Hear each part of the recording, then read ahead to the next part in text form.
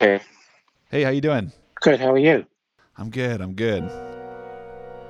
Hello, and welcome back to another episode of Beartone Podcast, where we discuss and talk about everything Old Bear Records. Today, we have a crazy cool interview with a group that is called the Trees Community. They're a group from the 1970s, and we recently, earlier this year, just reissued their vinyl. And it's available now. You can pick up a copy for yourself, and it's awesome, awesome music. The Trees Community is a group that started in 1970 in Manhattan, where they lived in an abandoned loft together, starting off with, like 20 or 30 people living together, and discovering what truth is was one of their purposes. But along the way, they started playing music together, and they traveled all over the country, taking their cues and their musical identity from different places where they stopped along the way. The Trees Community has a cult following all over the world, let me tell you that, including some of our modern day artists who would say that their musical influences come heavily from the Trees. One of those being the lead singer of Fleet Foxes, actually. So, joining us today from the Trees Community, David and Catherine. Let's have a listen.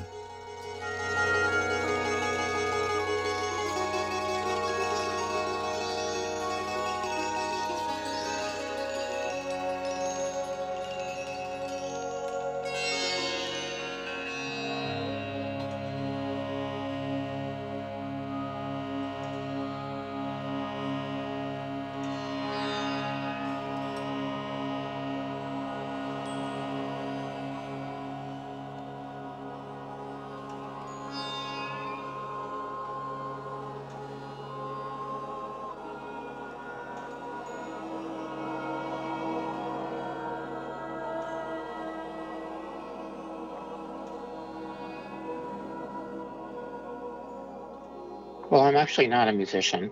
Um, at least I don't consider myself a professional musician in the same sense that Catherine is, or anybody in the group who is like really a professional musician. But um, I studied violin when I was a kid, Mm-hmm. um, and in the group I mostly played percussion and sang. Although I did play violin sometimes, but not very well. Um, and my real background is in art. Uh-huh. I was an art major, and I met the Trees through a friend of mine at my high school, music and art high school, which is now LaGuardia Arts, which is a pretty famous place that Mm-hmm. cranks out a lot of music people and art people and dancers and theater people. Um, so, um, so I met the Trees through a friend who was actually a music major, who was performing in a group called Stomp.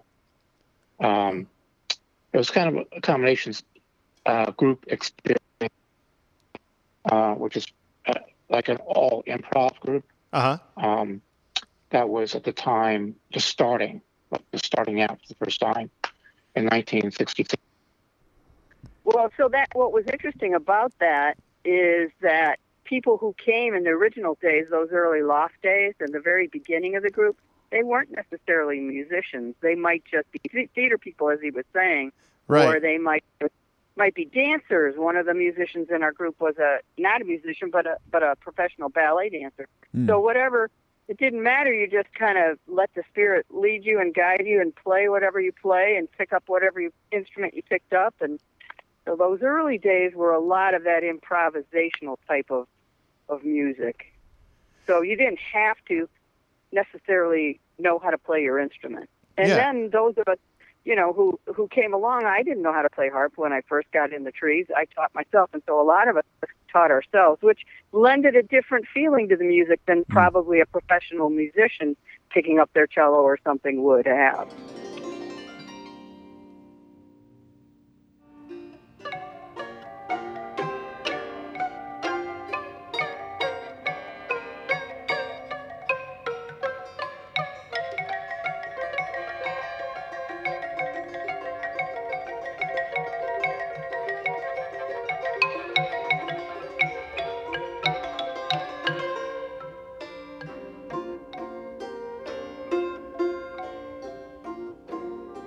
So tell us a little bit more about the Loft days, the early days, as you were talking about. It was a space where it was a community of people like you were talking about. Maybe share some experiences from those early days. So the Loft days began. There was already two guys living there. Shippen and Ariel lived in the very top attic of a brownstone. Uh-huh. And that building was being condemned, so it was starting to. They hadn't quite condemned it yet. They posted the notice after we'd been there about 8 months, but we knew that was coming down. So the rent was like next to nothing. There was no hot water. You had to go to the church down the street to get water, and it was an interesting experience because they had taken this loft that had a bunch of machine parts and everything in it. Old sewing machines and stuff, Uh-huh. and industrial stuff, and they stripped all that out, and then they redid the floors. They kind of put like a little ashram thing in the corner with a Buddha Mm-hmm. statue, beautiful art, and there were tapestries hanging from the ceiling, and then people pitched tents, either a real little pup tent or, madras cloth, Uh-huh. little tents that they handmade.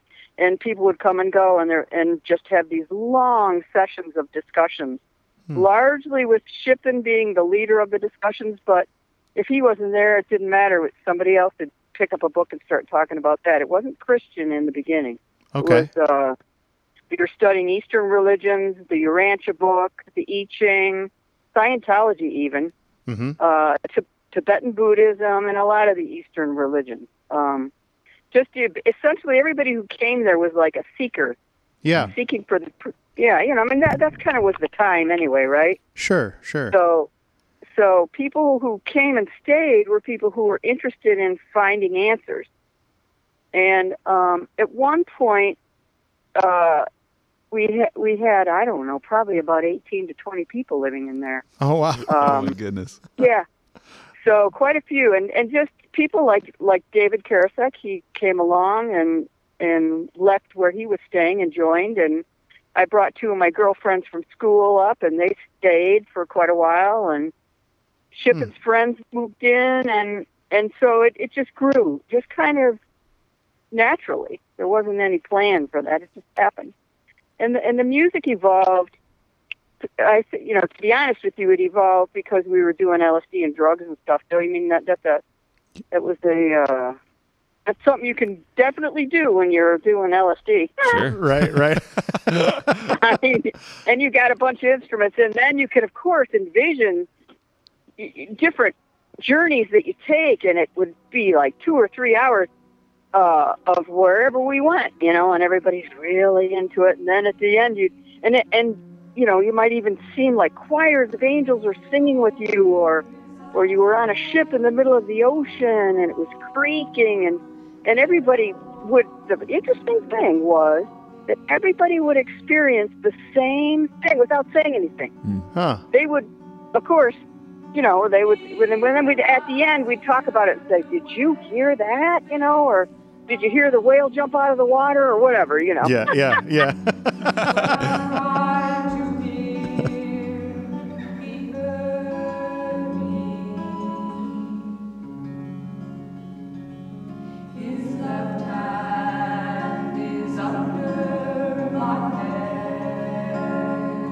And so, it was just, that part was so cool.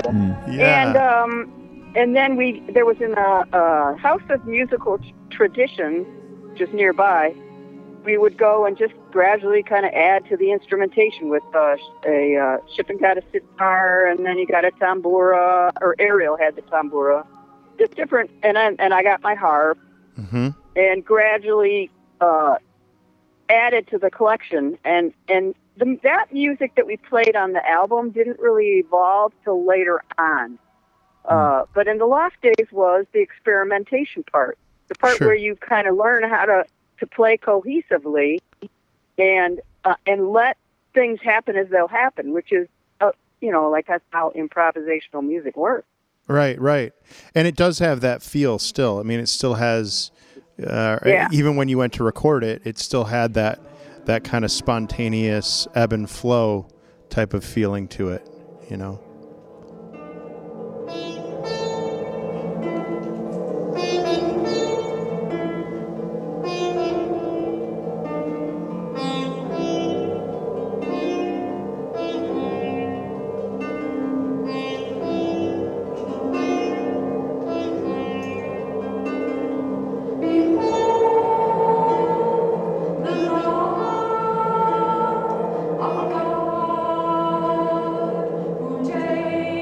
So David, we were just talking about the early Loft days. Maybe you have some experiences that you would like to share from that time. Yeah. Well, actually, I just shared with Catherine a whole draft of a book that I was writing, just mostly a memoir of my experiences as to why I ended up in the Loft, which is kind of interesting. So Catherine actually rescued me from. I was living in a foster group home before that, and things weren't going very well there. So what happened first was, I met the group with my friend from Music and Art High School, and then like maybe a day later, all this fallout happened where I was living, and they basically said, well, why don't you just come live with us? So I started living with then just Catherine, Shippen, and Ariel.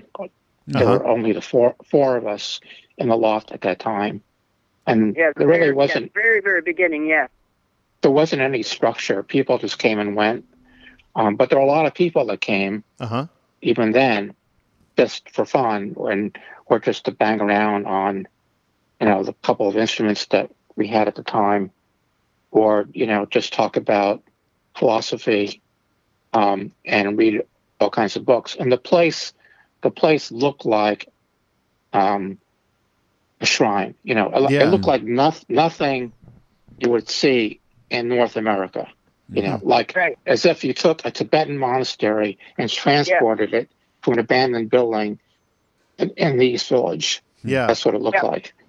Yeah. And it was immaculate.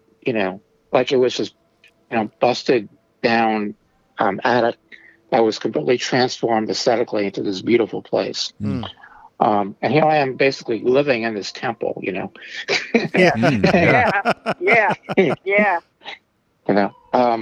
And that was the experience. And the rest evolved from there. We were in the Loft from, what would you say, David? June to basically almost a year. From June 1970 to we left in May 71. Right. Yep. So I would say it's like 9 months. It's enough time to have a kid. It's like giving birth. Yep. Yeah. That's funny.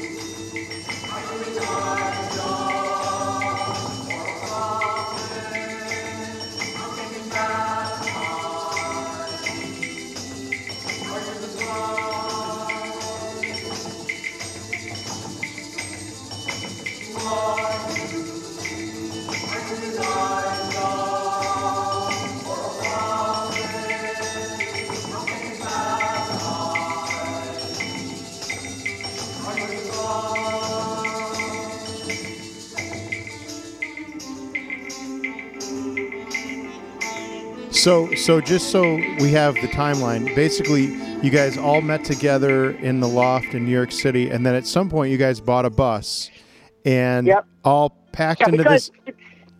Yeah, because they condemned the building. Oh, okay. Oh, I got you. Yeah, so they condemned the building. We had to get out. They posted a notice. We didn't have a door. There was just a blanket there, but they taped it next to the blanket. But they told us, you got so much time to get out. And we're like, oh my God, do we find another Loft or what? We decided to get a Roger, one of the good friends of Shippen, who'd been in advertising with Shippen, he decided that a bus would be a good way to do it. So we got a bus, and all the guys, David, you, and Shippen, and Ariel, they all took out the seats and refurbished it to be a really cool, like, RV. Oh, that's cool. You know, a home, a home with a potbelly stove and an oven and beds that turned into tables and all kinds of stuff. Yeah, and we painted it white instead of yellow. Yeah, painted it white. Mm-hmm. And coated it with Bible quotes. Uh-huh. Yeah. Yeah, if you go on the blog site, you'll see pictures of that original bus. Yeah, I did see that. Yeah, it looks awesome. So you guys went all the way from New York City down to Texas and landed in Texas for a season where you really began to, as you guys were just talking about, solidify some material. And then where did you guys start to? Tell us about the recording process of this project of the Christ Tree. Well, the recording process, I believe, happened in 1974 formally. But before that, there were a lot of informal attempts at recording us. The first one was at the Abbey of Gethsemane. So there was actually a CD recording of that as part of the box set. The box set that was produced in 2004. Uh-huh. And that was the earliest recording of us. And that was a really nice recording. Unfortunately, the space is very live. You know, it's done in a chapel, which is very, resonant. Yeah. So there's a bit of echo in it. Yeah. Yeah. But that was actually the first professional recording or professional-like recording that anyone did of us. Oh, cool. And that was in 1971, or the end of 1971. And it wasn't until 1973 that we did any more attempts at recording. That we tried to do a cassette tape in this terrible studio in Santa Fe. Terrible studio. Terrible. Yeah. Didn't come out very well. And then in 1974, 5, the actual LP was recorded in a professional studio. Yeah, that was up in Glen Arbor, right near my boarding school, by Sleeping Bear Dunes in Michigan. Okay. They had converted a flour mill into a really cool recording studio with individual booths and rooms, and oh my God, it was awesome. Right alongside the Crystal River. Wow. And so we were able to isolate some of the instruments that way, like the harp. Sometimes you want to isolate that. Mm-hmm. Yeah, so you can get a better tone, and some of the other instruments too. And he had a pretty good setup, I thought, for the way we did our music. It wasn't a Christian studio at all. It was just a regular studio. I will not leave you comfortless. I will come to you. Peace I bring my... You guys created this music, but I think somewhere in here, before you guys got to the recording studio, you talked about earlier being in the loft days where you guys were studying a bunch of different, Eastern religions and any kind of religion you guys were seeking. So maybe how did you guys make the journey to Christianity? If I'm kind of sharing the story right, but I'm just kind of curious, how did you guys, what was the thought process inside the community that drove you that way? So Shippen had a falling out of a tree experience where he was in New Paltz. He was doing some work. I believe he was building a set for Mushroom or some theater company, and he climbed up in the tree and he fell out, and he had a born again type experience where he believed that Jesus was the a true leader, and that Christianity was the he'd been raised Episcopalian, but it was just, one of those things where you just have that personal experience. Yeah. Where you're born again. And, and he would talk about that quite often at our concerts. But he had his experience. Then he kind of left the loft for a while, went up to Roger and Claudia's, and I followed him. So did Stephanie and David and a couple other people. And at that point, some of us started having our own conversion experiences. I had mine out, sitting in a garden in a church area. And David, I don't know when yours was, but each person had their own individual experiences, and we put aside the other religion and focused on Christianity. Part of that too was Shippen became a butler of Canon West at the Cathedral of St. John the Divine. Okay. And Canon West entered our lives at that point and began guiding the group, and especially guiding Shippen. Okay. And he was an Episcopal bishop at the cathedral. Wow. A canon, actually. Wow. Actually, he had a title called subdean. Subdean, yes, that's right. And this is a guy who patterned himself after Father Zosima and the brothers Karamazov. Okay. As a kind of invisible leader from a power perspective, but more of a spiritual guide. Sure. Not pushy at all. Yeah. No, it kind of sounds, in a really interesting way how Shippen might have he kind of he had his own experience, but it didn't seem like, seems like everybody had their own, was given room to be able to have their own experience. Yes. Yeah, definitely. Yes. For me, it was like more. It was a bit strange because I was raised as a Jew. I actually, the first part of my life was in an Orthodox household. Like if you've ever seen the Netflix series Unorthodox, it was almost like that. Wow, we just watched. Lucas and I just finished watching that, actually. Yeah. Mm-hmm. Yeah, it was almost like that, except my foster parents were not quite as observant as all that. But in a lot of and culturally is very similar. And then when I got to middle school, I went to a boarding school, which was Reformed, and that's where I was bar mitzvahed. But what happened was I was like 11 or 12 years old, and I was studying with an art teacher who, even though he's at a Jewish school, he was agnostic, atheist. And I painted this thing that looked like a crucifixion. He says, "Oh, you just painted a crucifixion." And I go, "What is that?" So I had to explore Christianity, what that was on my own, because he wouldn't tell me. And I just believed the whole thing. It's like, oh, the resurrection. That sounds just like Superman. Yeah.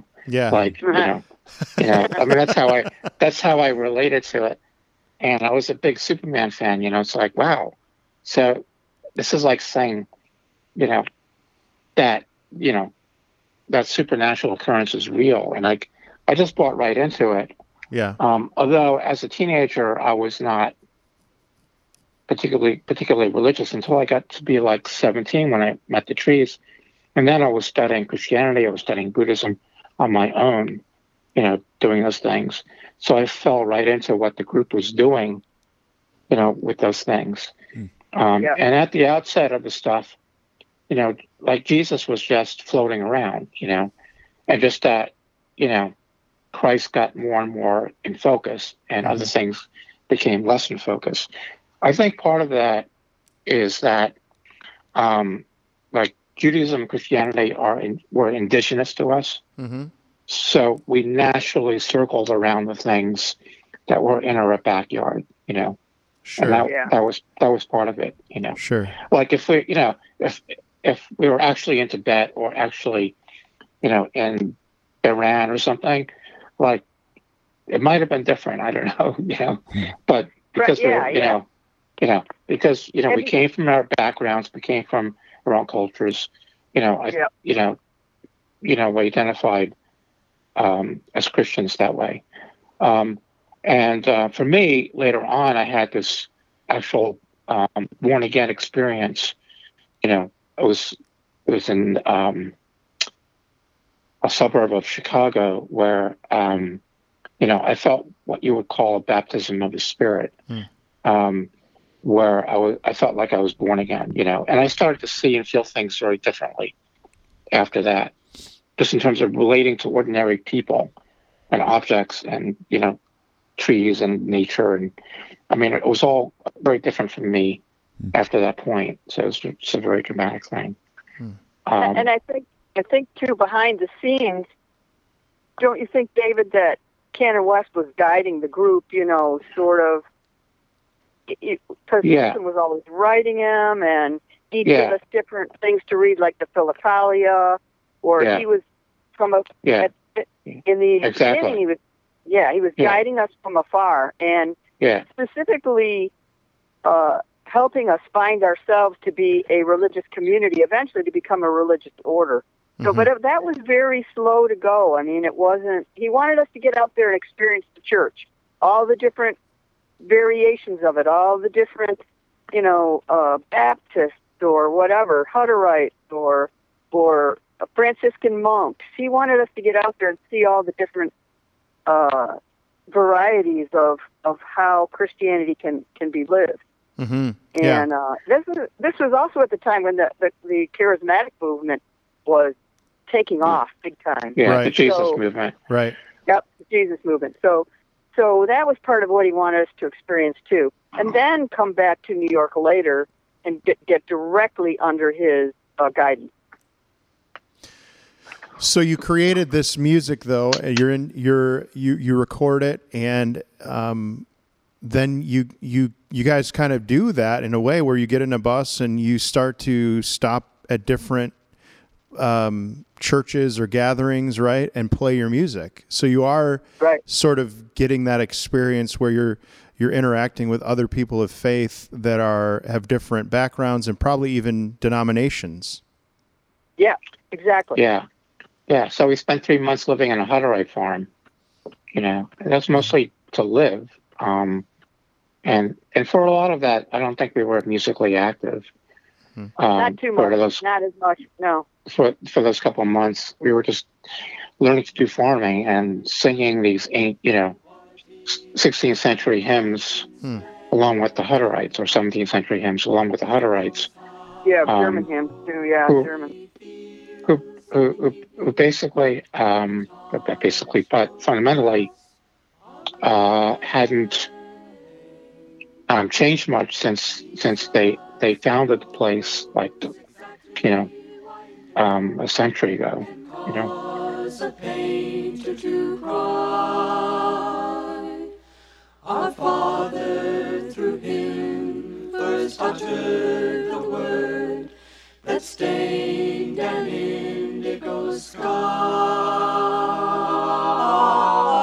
When a people longs for the strain of a song to light them a hope in the night. Our whole vibe was more about meditation and coming out of that Eastern tradition and everything, being much more low key, meditative. More contemplative. Yes. Yeah. You could hear that. So, you can definitely hear that in the recording, of the songs. It has like a meditation quality to it, where it's kind of repetitive at times. It speeds up and slows down, and so I can definitely hear. It's funny, as you guys are talking about your experience, I think it opens your eye or your ears to a whole new experience of where these influences might have come from, because it is a very eclectic project, but you guys have had a very eclectic experience up until this point, it sounds like. Right. Right, and I think too, each place gave us a gift of their musical traditions too. So the Hutterites had those beautiful hymns they sang as they worked out in the fields or in baking bread or whatever. So Matt brought some of the hymns into it that we would search those out. Right. We stayed with the monks. They had their beautiful Gregorian chant, so we added a couple Gregorian chants to some of our performances. So some places we added some of that, some we didn't. I mean, some we kind of thought was a little schmaltzy, so no, it's not a.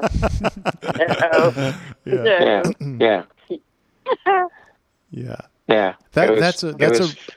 That's a really cool way to look at when you're listening to this project, to think about you guys having this musical, not only this geographical journey, but picking up little bits and pieces from the places that you stopped off. Not all places, but some.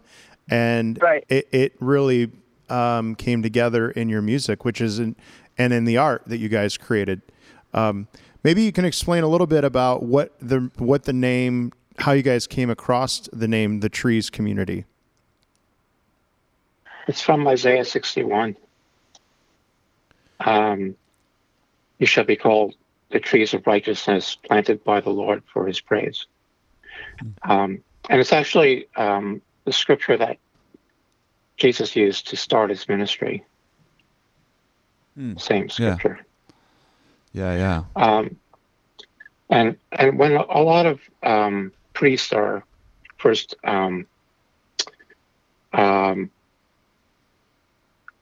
anointed as priests or welcomed into the church as priests, that's the scripture that's read from. So I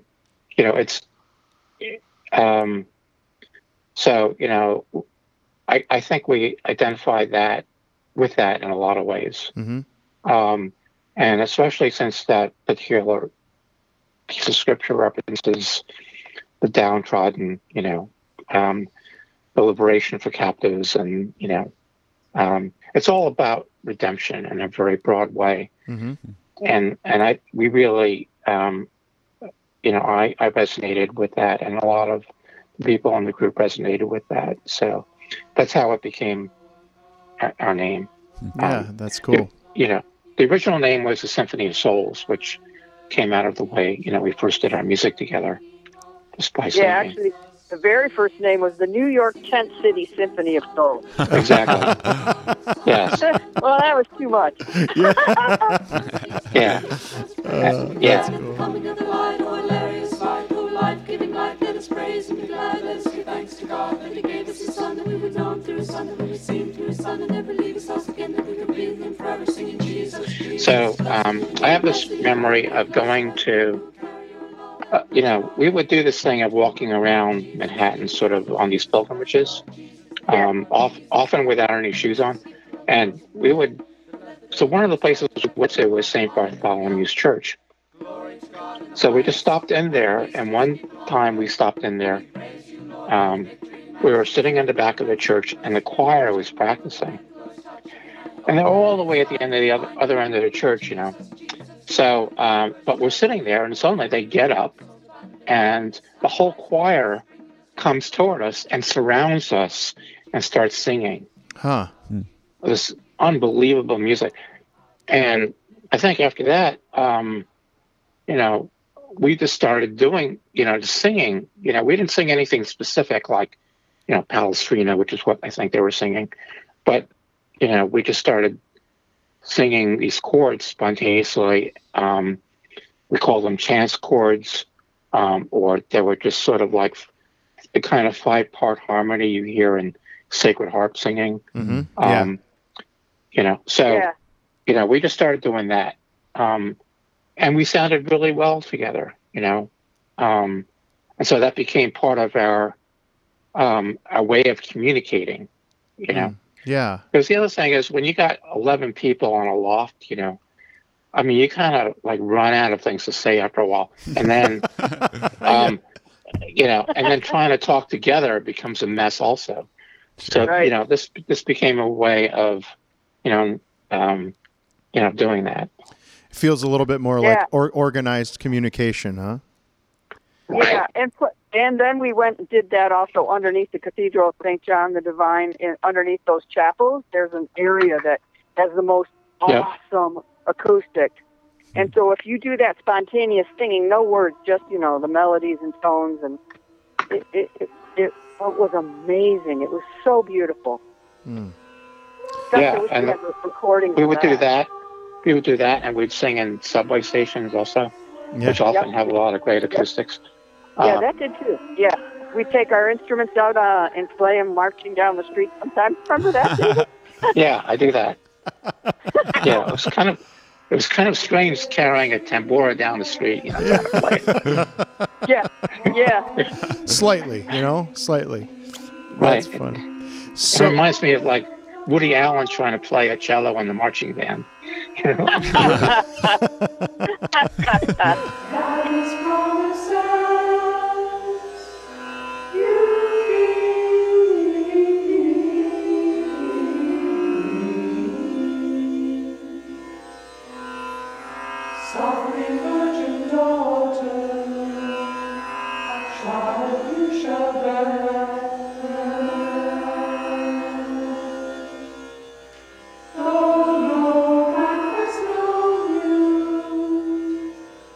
So how did it all come to a close? I mean, but other than the cassette tape that didn't work out at all, you had this one other the original piece of music that you guys, the first time you guys were ever recorded, which turned out pretty well, and then you had this Christ Tree collection of songs. So you guys had this thing going, and what kind of dissolved this whole thing? So we lost some people at Church of Redeemer, and we were I would say we were together at least 5 years, David, before you left. I left in the winter of 1974 to go to college. Yeah, so 4 years. And so we were at Pecos. That was a religious monastery with men and women, nuns and monks living together. Where was that? Where was that located? That's in Pecos, New Mexico. New Mexico. It's called Our Lady of Guadalupe, and that's still there, as a matter of fact. We used that as a home base for probably a year and a half, and finally, we'd travel to the West Coast and do a whole circuit, performing in churches and prisons and schools and everything. Come back, write more music, change up the whole concert, go back out, do another circuit out west or maybe other places. And then finally, Shippen felt a call to come back to start up a religious order under Canon West's tutelage, under his guidance. And so I reluctantly, everybody else wanted to go, but I didn't. That place was gorgeous. Oh my God, New Mexico is so beautiful. Anyway, so we had to leave there. I mean, I lived in a little log cabin that was so beautiful. Yeah, it was. The whole monastery was in Adobe style architecture. Oh wow! Yeah, it was beautiful, and it was next to this lake. Yeah, in the mountains, lake, river going right through the property, and because it was so high up and clear all the time, you go out and be like being in a planetarium at night. Oh, so beautiful! I mean, it was heaven. So I mean, they had a retreat ministry there, so we would try some of our songs out on the retreat for the people who came from retreat. But eventually, Shippen felt a call to come back to New York City. I thought was a mistake, but I was outvoted. So we came back to the city and stayed on the cathedral grounds for a while. But then we got an apartment directly overlooking the cathedral, and we became artists in residence at the Cathedral of St. John the Divine, and that became the base. And then we played weekly in the chapel and did that for a number of years. And then David left because he went to school. Well, the thing that happened first is the cathedral ran out of money, and in running out of money, they also ran that's right, out of money.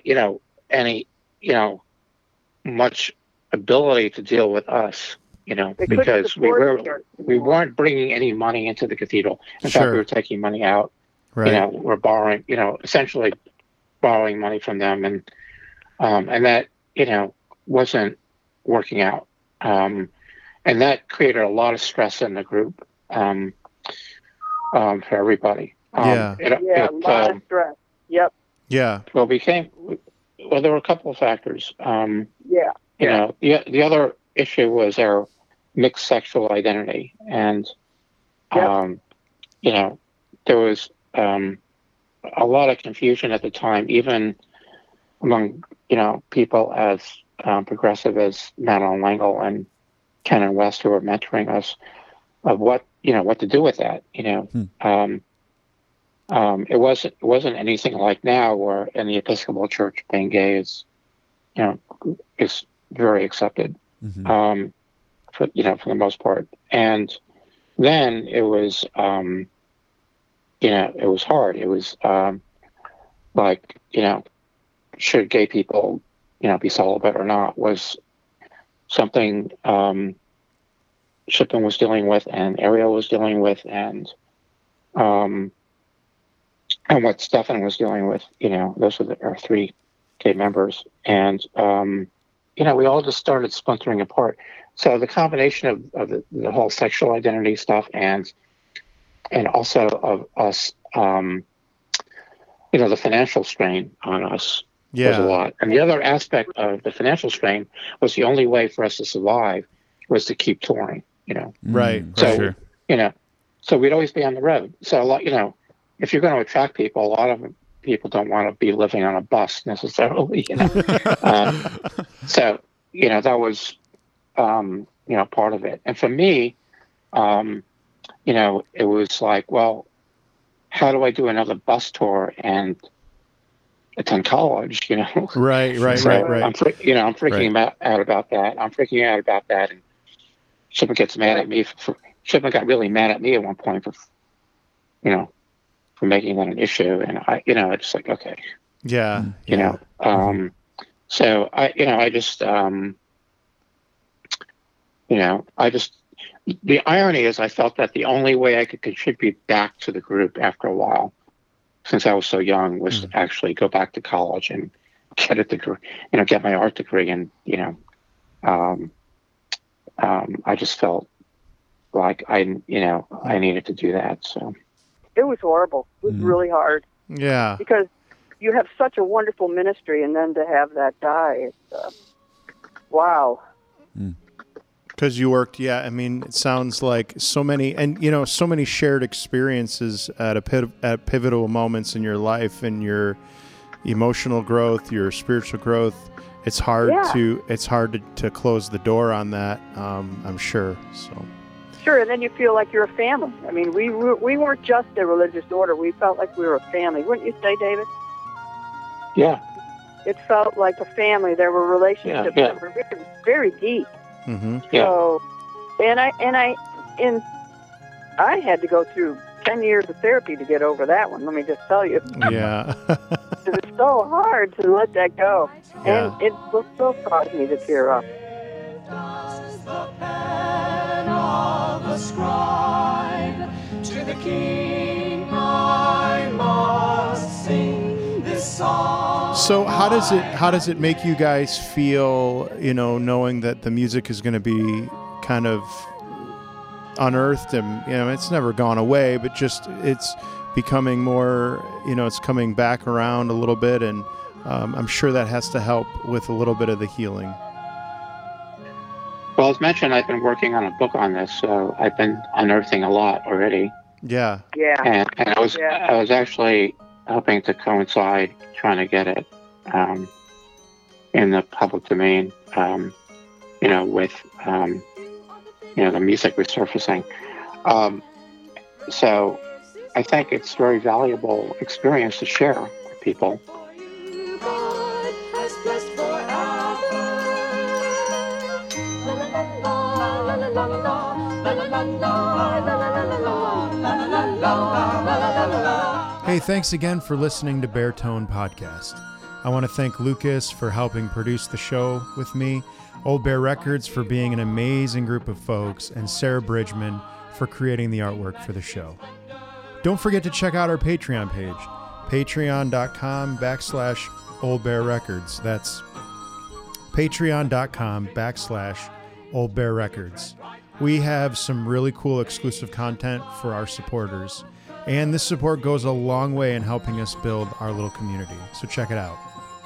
When I first heard that we were going to be reissuing the Trees community, I really had no idea how impactful to me hearing not only the music, but also the story behind the music.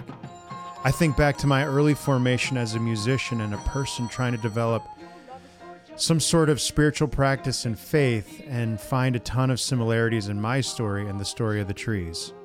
Community is such a powerful influence and really does shape you if you let it. Sometimes cultivating community is very hard, and oftentimes you don't realize what you got until it's gone, but its mark never leaves you. I'm going to let you listen to what David has to say about this as we close, and I hope that this thought encourages you to continue to always seek community first. That's what Old Bear Records has always been about. We are the upstream sound. We swim upstream together. We get tired and worn out together, but we also celebrate the victories and the many twists and turns of life that contribute to the fantastic music we have the pleasure to call our own. So let's wrap up this interview with some closing thoughts from David and Catherine. Peace and be kind to each other.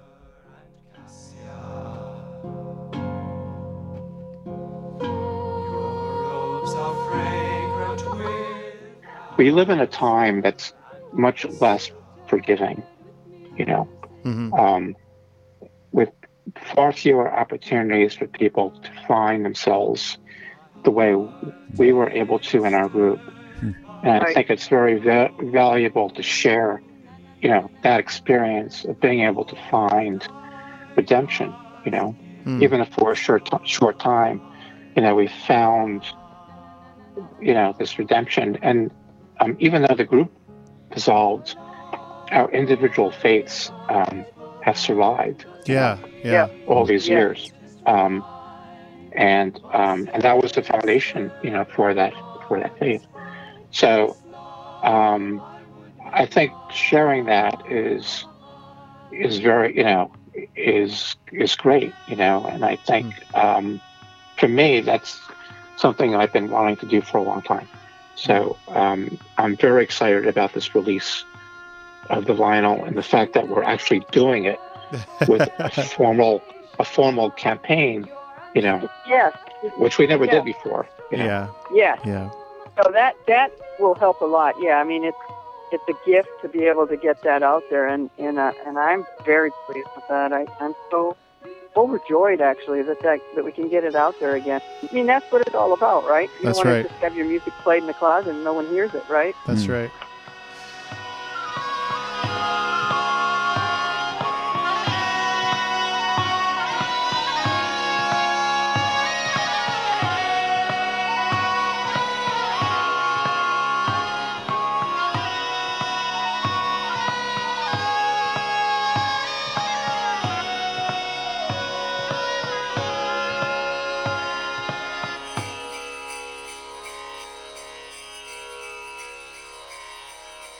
People of Tyre, come laden with gifts.